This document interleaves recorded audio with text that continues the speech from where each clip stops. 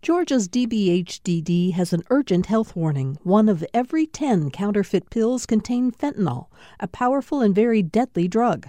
Pills from friends or dealers are unsafe, and 1 pill can cause an overdose. More info at opioidresponse.info. Welcome to the Georgia Today podcast from GPB News. Today is Wednesday, June 21st. I'm Peter Biello. On today's episode, the Atlanta City Council approves an historic budget for the new fiscal year.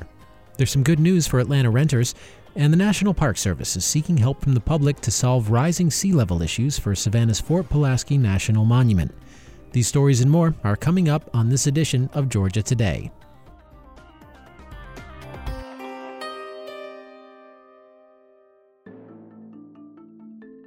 The Atlanta City Council unanimously approved Mayor Andre Dickens' budget last night for fiscal year 2024. The $790 million budget is the largest in the city's history. The budget includes $6.2 million for police and fire personnel vehicles and equipment, more than $8 million to the Affordable Housing Trust Fund, and $10 million in capital improvements to the city facilities. When combined with the aviation and watershed budgets and other funds, the city will have a nearly $2.5 billion direct economic impact in the next fiscal year. The City of Atlanta has approved a referendum petition from opponents of Atlanta's proposed police training center, also known as Cop City. Opponents had sued the city over what they said was a delay from the city clerk. The petition aims to put to voters the question of whether construction of the controversial police training center should proceed. Opponents now have 58 days to gather 75,000 signatures to get the question on the ballot. A new law going into effect on July 1st will prevent transgender minors from starting hormone therapy. Those who work with trans youth say they and their loved ones are getting anxious ahead of the deadline. Atlanta doctor Izzy Lowell says she's prioritizing appointments for new patients and will stay up until midnight on June 30th if needed to get people in. This is really a humanitarian and public health emergency. In Georgia, the law won't actually cut people off of hormones who are already on hormone therapy, but it will prevent access for people who desperately need it. The law's Republican backers say it will prevent minors from making irreversible medical decisions before they're mature enough to do so. Meanwhile, a federal judge has struck down Arkansas's first-in-the-nation ban on gender-affirming care for children, calling it unconstitutional. The Arkansas law would have prohibited doctors from providing gender-affirming hormone treatment, puberty blockers, or surgery to anyone under 18. In his order, the judge ruled that the prohibition violated the due process and equal protection rights of transgender youth and families. He said the law also violated the First Amendment rights of medical providers.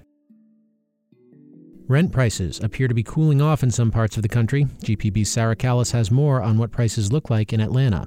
Atlanta rents fell 2% month over month from May to June, and about 3% since this time last year, according to new data from Zillow. Emory University professor Dr. Rohan Ganthuri says new construction may be causing the downturn. Prices in some ways signal to developers that there is a lot strong demand for housing, which then supply of some of these apartments and housing seems to have increased, which has put somewhat of a downward pressure on rents. Rents are still climbing in some U.S. cities, but the rates are much slower than last year. For GPB News, I'm Sarah Callis. And while rents have taken a recent dip, they're still high enough to make it hard for some residents to stay in their neighborhoods. GPB's Amanda Andrews reports on one group trying to make it easier. The People's Community Land Trust is the latest organization working to keep residents in their homes. The project is a collaboration between 3 economic and housing justice organizations. The Trust's first accomplishment was to relocate a longtime community member who lost her home. Nikishka Iyengar helped develop the Land Trust. She says the key difference in this project is who it serves. We're focused on folks who are on the front lines of displacement or being evicted right now to have a permanent home base versus sort of having an open market for buyers who may be interested in the Land Trust. The Land Trust has acquired one home in Atlanta's Peoplestown neighborhood and another site where they will build permanent affordable housing within the next 2 years. For GPB News, I'm Amanda Andrews in Atlanta. State regulators are considering the first significant easing of a decade-old moratorium on new or expanded withdrawals from portions of southwest Georgia's Flint River Basin. The State Environmental Protection Division has proposed letting farmers tap into the Floridan aquifer for the limited purpose of using irrigation to protect crops like the state's prized blueberries from bouts of frost. Frost protection permits are already issued elsewhere in Georgia. This proposal would open up the permit to farmers in southwest Georgia, where agricultural leaders argue the ban on new permits has limited the industry's potential. A public meeting is planned for today in Albany for the EPD to solicit feedback on the frost protection permit plan. A renowned Titanic expert aboard the small submersible that went missing in the Atlantic Ocean has ties to Metro Atlanta. The AJC reports that Paul-Henri Nargeolet is one of the 5 passengers inside the underwater vehicle. He's a former French Navy officer known as Mr. Titanic, and he is the director of underwater research for Experiential Media Group, which is based in Peachtree Corners. Officials have said the underwater submersible called Titan could run out of breathable air by approximately 6 o'clock tomorrow morning. The National Park Service is asking for public input on how to help Savannah's Fort Pulaski National Monument adjust to rising sea levels. GPB's Benjamin Payne reports. Fort Pulaski was pummeled by Union artillery during the Civil War. Now in the 21st century, the fort and adjoining park at the spot where the Savannah River meets the Atlantic Ocean face a new danger: sea level rise and storm surge brought on by global warming. And so the National Park Service is brainstorming ways to cope. Park Ranger Joel Kadoff. We're not raising the fort. We can't take those 13 million bricks and put it higher. However, with the infrastructure that ultimately serves that, we can do a better job. For instance, a Park Service draft plan calls for a new maintenance facility to be built on higher ground. The National Park Service is taking public comment on its website until July 12th. The agency will also hold a public meeting on Thursday evening at Fort Pulaski National Monument. For GPB News, I'm Benjamin Payne in Savannah. Officials at Augusta's Payne College have announced a 10-year plan to transform the private historically black liberal arts school.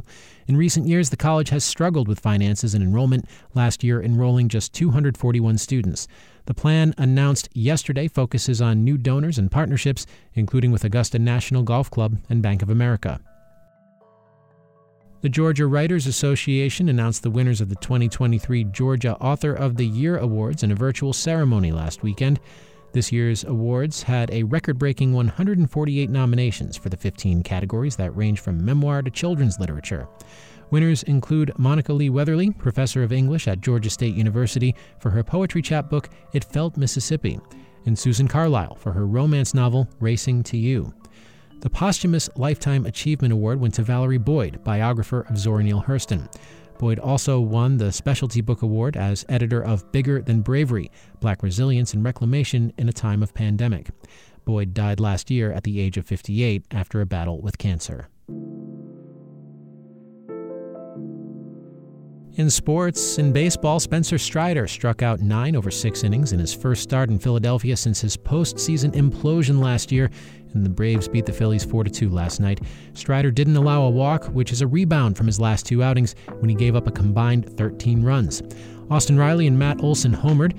The 2 teams face off again tonight. Rookie pitcher A.J. Smith-Shawver will be on the mound for the Braves.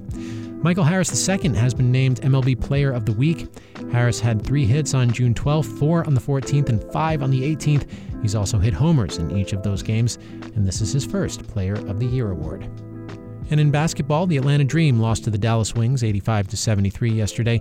Cheyenne Parker and Ryan Howard each put up 15 points in the effort. The Dream host the New York Liberty on Friday.